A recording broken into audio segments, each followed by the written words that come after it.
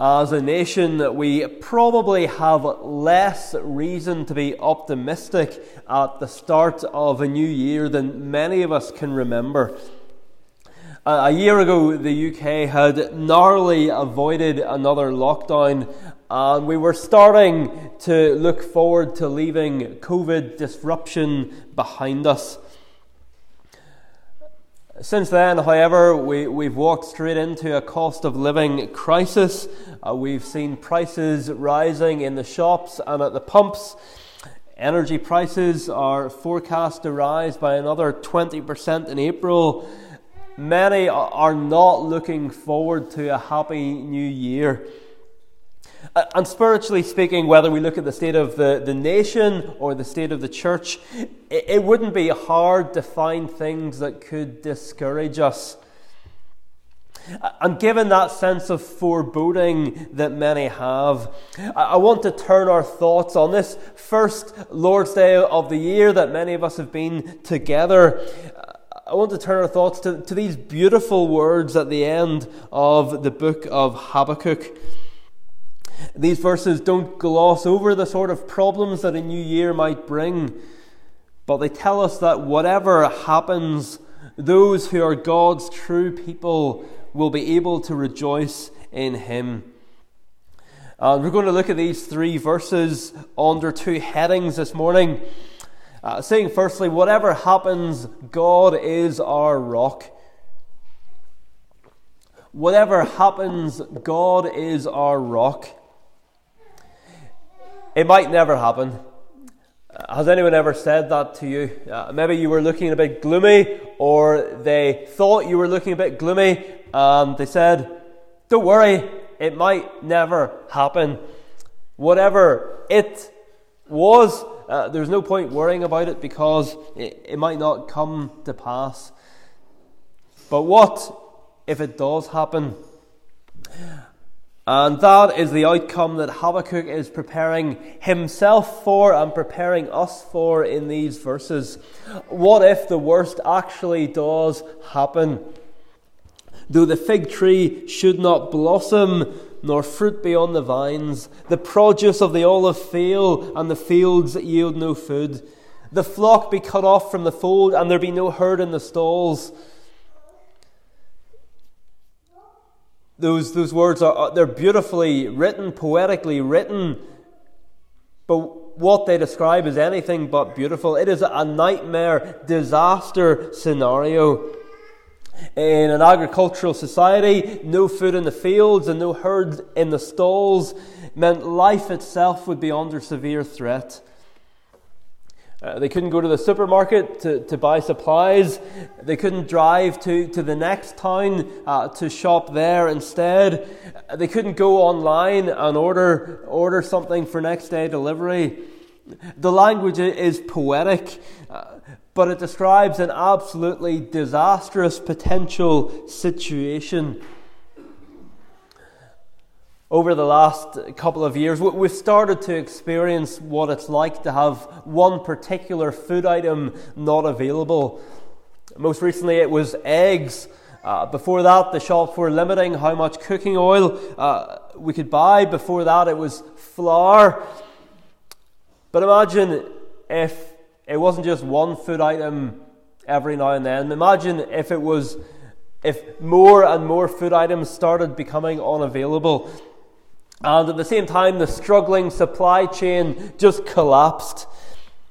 Just think of the panic buying there would be. Every day going back to the shops and seeing more and more shelves empty.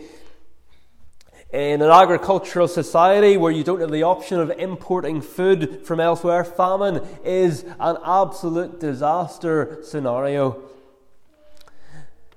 And even in our collective memory in these islands, we still have some sense of the impact of the Irish potato famine, the impact it had in people moving over here, in people emigrating to America. The potato famine, it seems a long time ago for us, but it was still almost 2,500 years after Habakkuk. And yet still, even by the mid-1800s, that a famine could bring death and devastation on a massive scale. So what Habakkuk is envisaging in these final words of his prophecy, it isn't just a bad year for the farmers, but it's a matter of life or death.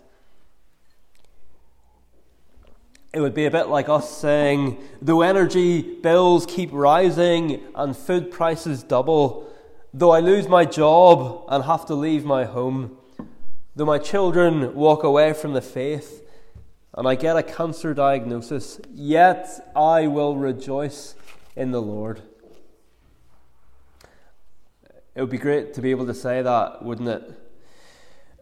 But maybe we think, well, it's a nice sentiment for Habakkuk to be able to say, but there's a big difference between saying something when those things aren't realistic possibilities and saying it when they are.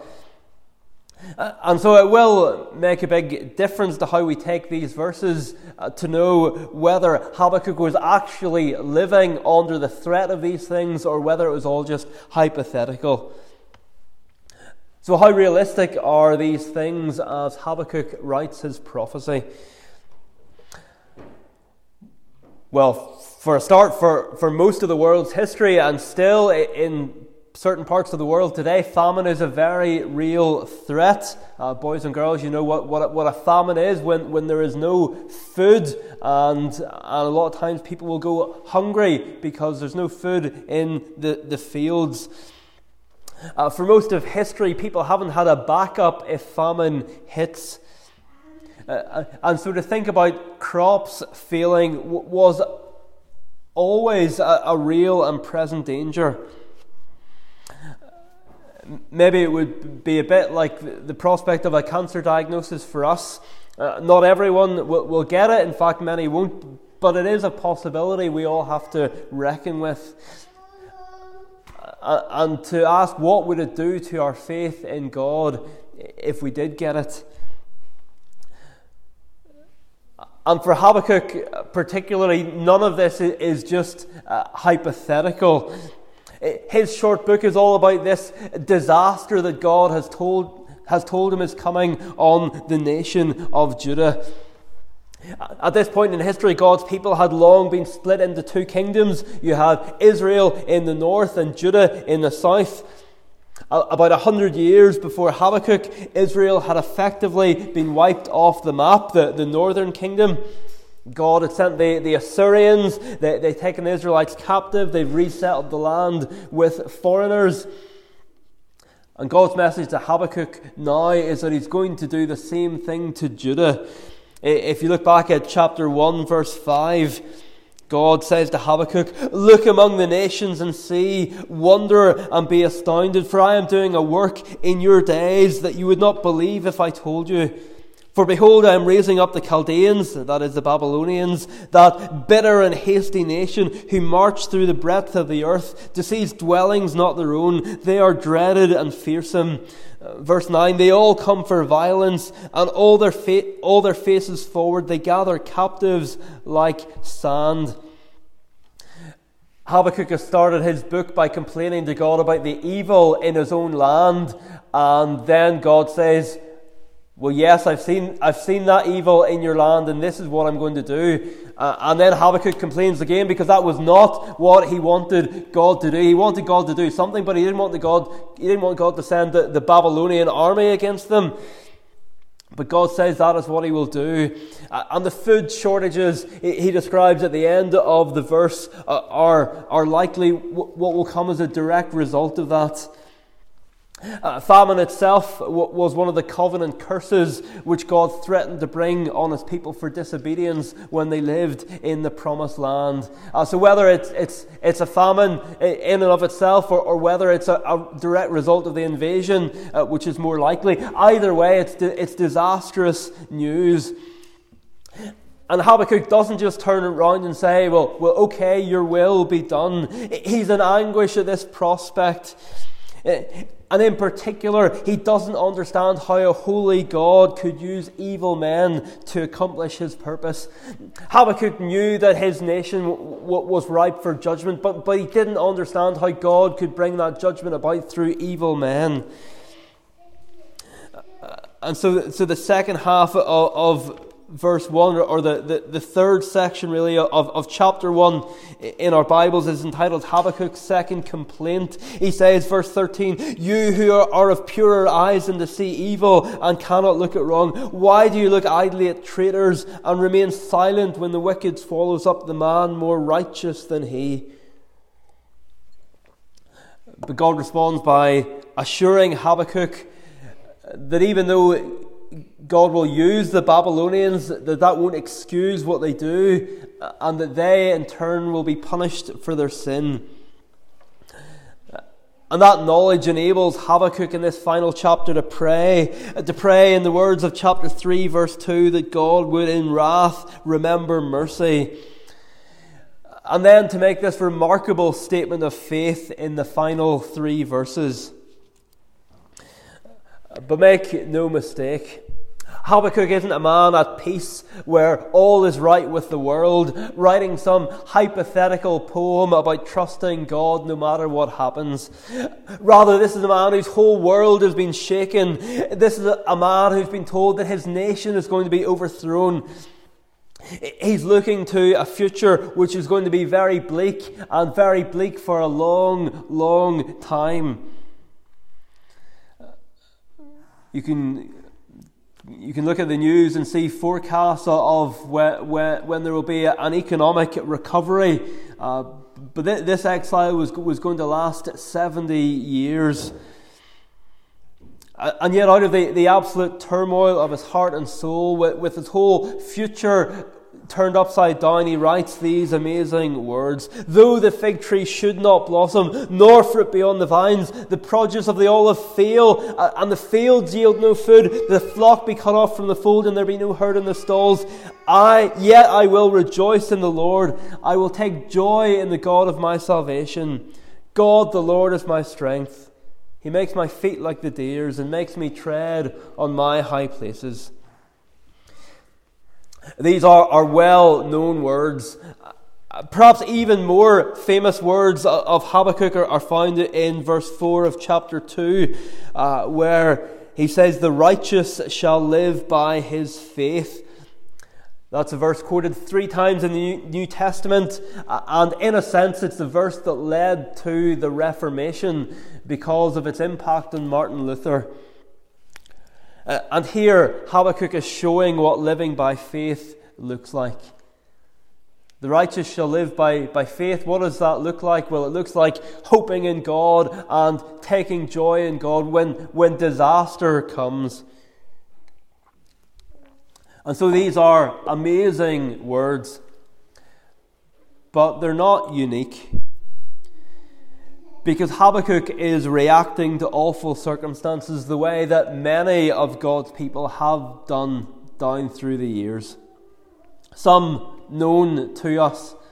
Maybe we've seen someone and they've received that terminal diagnosis, and yet we've seen their hope in God shining through. We've seen them witnessing even to the doctors and nurses right up until the end. One well-known example happened after the Battle of Ayers Moss in 1680. The Covenanter field preacher Richard Cameron was killed along with his brother Michael. The soldiers cut off Cameron's head and hands, and in an act of terrible cruelty they took them to his father, who was in prison in Edinburgh. They asked him if he knew them. And old Alan Cameron replied, I know them. They are my sons, my dear sons. It is the Lord. Good is the will of the Lord, who cannot wrong me nor mine, but has made goodness and mercy to follow us all our days. And that is how, by God's grace, His children react when disaster comes. One helpful question to ask ourselves from time to time is, what is at the bottom of your joy? In other words, what would someone have to take from you in order to take away your joy? Could you lose your health, your home, your family, and still rejoice in God? Is He at the bottom of your joy? Or is God for you more like a cake decoration, something to add on to the top of your life, but not really essential to your day-to-day? For the believer, God is at the bottom of our joy. He is no added extra. Everything is built on Him. And so even if everything else is stripped away, the foundation of our lives isn't destroyed. Whatever happens, God is our rock. And you can have that confidence, whatever 2023 may bring. Whatever happens, you have a rock that cannot be shaken.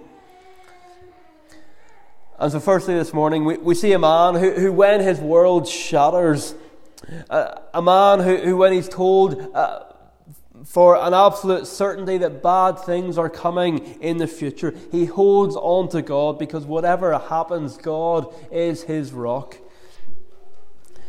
But then secondly, whatever happens, we can rejoice in God. Whatever happens, we can rejoice in God.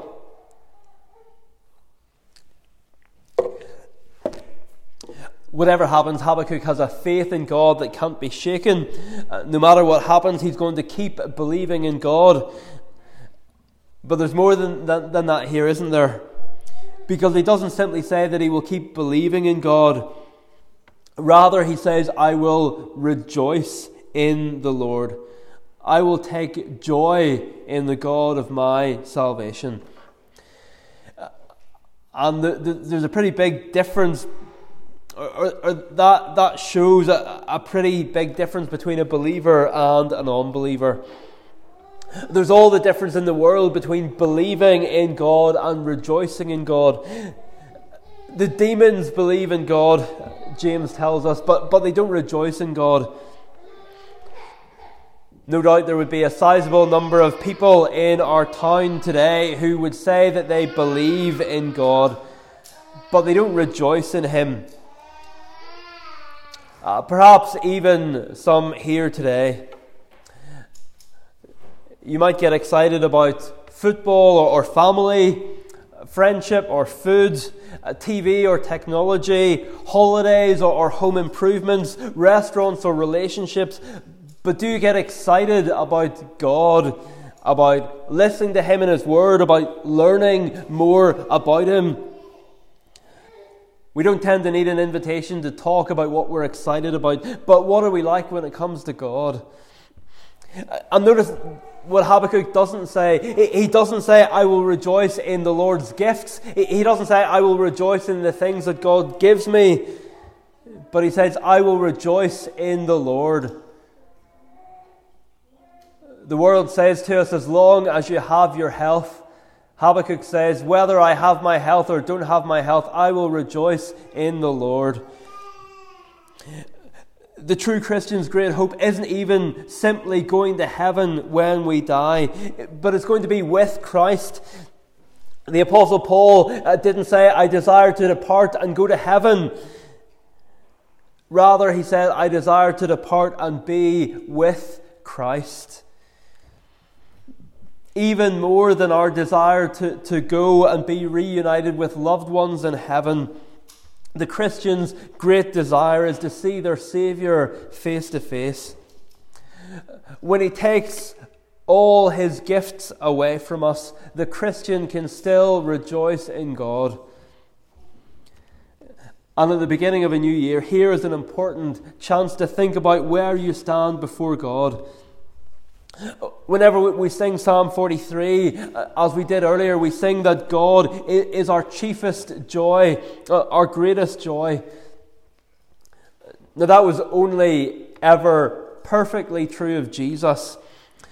There are times when even the holiest Christians find themselves taking more joy in other things than in God.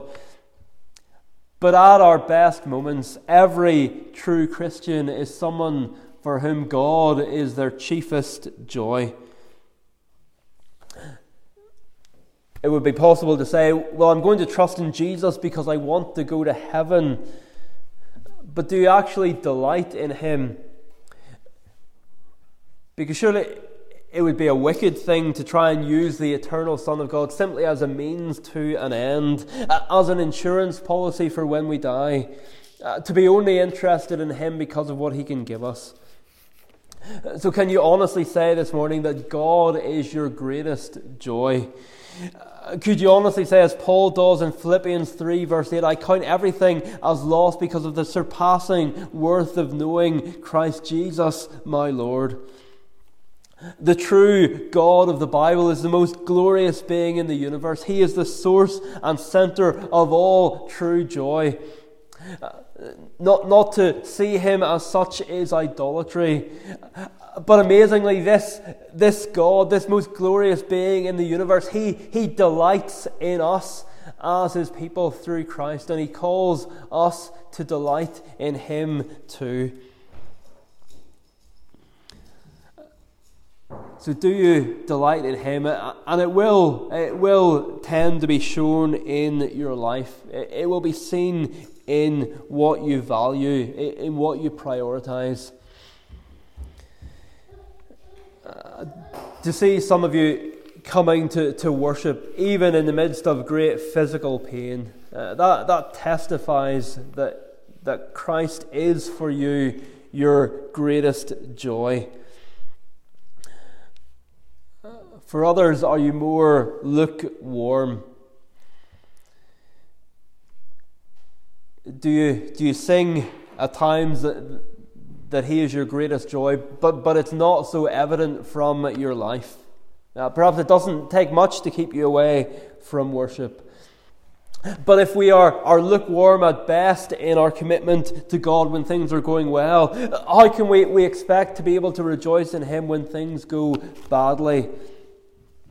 How can we expect to be able to rejoice in God when our world caves in?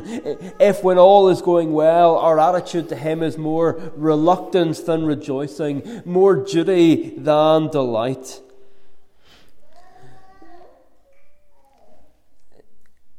If we don't cultivate our relationship with Him, how will we be able to rejoice in Him? And actually, none of the other things in life that bring us joy, or which we think can bring us joy, can give us more joy than God. Because God is infinite, He alone can offer you infinite joy. Because He is limitless, He alone can offer you joy without limits.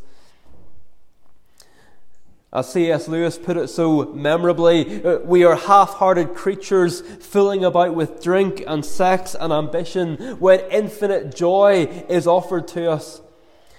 And so this new year, lean into God, not away from Him. Don't ask what's the least you can get away with in terms of a relationship with Him. But rather, as Jesus Himself said, seek first the kingdom of God and His righteousness, and all these things will be added to you. Maybe someone would say, well, it's all very well talking about the kingdom of God, but I don't know how I can afford to put food on the table. And yet that was exactly the question Jesus was dealing with when He said to seek first the kingdom. 2 verses earlier, He said, therefore do not be anxious, saying, what shall we eat, or what shall we drink, or what shall we wear?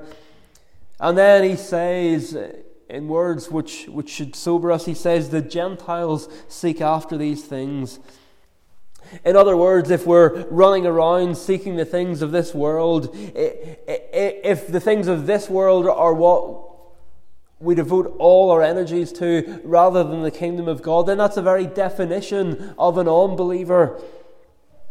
If how you spend your time, your money, what you get excited about, if they're no different from what the unbelieving world gets excited about, then either you're living like an unbeliever or you are actually an unbeliever.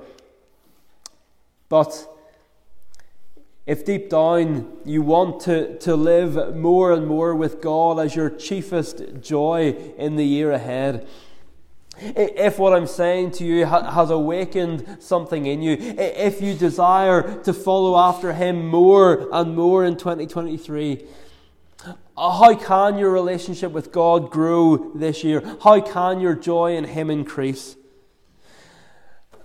Well, that's a topic that I plan to devote a whole sermon to next week, God willing. But the starting point today is to make sure you actually have a relationship with Him. And not just a relationship with a church or a relationship with God's people, but a relationship with Jesus Himself. Have you come to Jesus in repentance and faith, recognizing that you're a sinner and putting your trust in Him? If you were to die tonight, would your hope for heaven be not in whatever kind of life you've lived, but only in the fact that your faith is in Jesus? Is your relationship with Him the most important relationship in your life? If that's not true for you this morning, then far from your presence here making you more acceptable to God, it actually makes you more guilty. If you would come and hear this message and not believe. But if you do have a real relationship with God this morning, what a reminder we have here that as Christians we have something amazing that those around us don't have. We have something more valuable than the entire world. We have a relationship with the Creator and Lord of all. We have something that will outlast this world. And so when everything is taken from us, we still have Christ.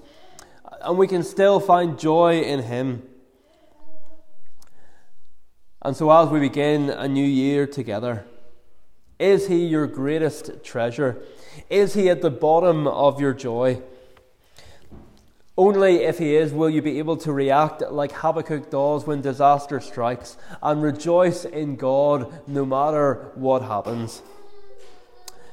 And just as we close this morning, if the Apostle Paul is right when he says in 2 Corinthians chapter 3 that our greatest need is to behold the Lord Jesus Christ, if, as we'll see next week, this is how we grow in Christ, by beholding Christ. If our greatest need is to behold the Lord Jesus rather than simply beholding Habakkuk, how do we do that in this passage? Well, Habakkuk, we could say, is an innocent sufferer. The nation of Judah have sinned badly against God, but we know that Habakkuk stood out as different because he starts this book by complaining about the sin of his nation. And yet he is still going to be caught up in the coming judgment. He's not talking here about a judgment that will come on others, but not on him. He says, though the fig tree should not blossom, I will rejoice in the Lord. Habakkuk will suffer even though he himself is innocent. He is a sinner, of course, but if the rest of the nation had been like him, there would have been no need for God to send the Babylonians. Habakkuk is an innocent sufferer. And Jesus too is an innocent sufferer, a truly innocent sufferer. But unlike Habakkuk, Jesus didn't suffer as part of God's people. Rather, he suffered for God's people. Unlike the suffering that Habakkuk's nation would face, Jesus' suffering would bring about redemption, because it would bring salvation, it would bring new life. It would bring for his people a new relationship with God through him, which would give us the desire to seek first his kingdom, because he is our greatest joy. And whatever happens in life, no one can take that from us. As the Apostle Paul would put it in his version of Habakkuk's fig tree speech, for I am sure that neither death, nor life, nor angels, nor rulers, nor things present, nor things to come, nor powers, nor height, nor depth, nor anything else in all creation will be able to separate us from the love of God in Christ Jesus our Lord. And by God's grace, may we start a new year with the same confidence. Amen. Well, when Habakkuk says that he will rejoice in God, it could be translated as exult in God. And we have the same word in Psalm 28. Psalm 28, we'll sing the first verse on page 1, and then turn over and sing the last 3 verses on page 52. Verse 1 describes the worst disaster a Christian can face. Not famine or financial ruin or terminal diagnosis, but a silent God. On the cross, our Lord's greatest anguish was when he cried out, "Why have you forsaken me?" But at the end of the psalm, the answer comes, and we sing verse 6, page 52, "Praise to the Lord, for he has heard the plea for mercy which I made. The Lord my strength is and my shield. I trust in him who sends me aid. Therefore my heart is full of joy. My thanks to him I gladly sing." And then notice the last two lines of verse 7. God's people don't rejoice in his gifts, but in God himself. The Lord, he is his people's strength, a saving fortress for his king. This is our God, a God who delights in us and invites us, commands us to delight in him. Psalm 28 verse 1 and then 6 to the end, we'll stand to sing.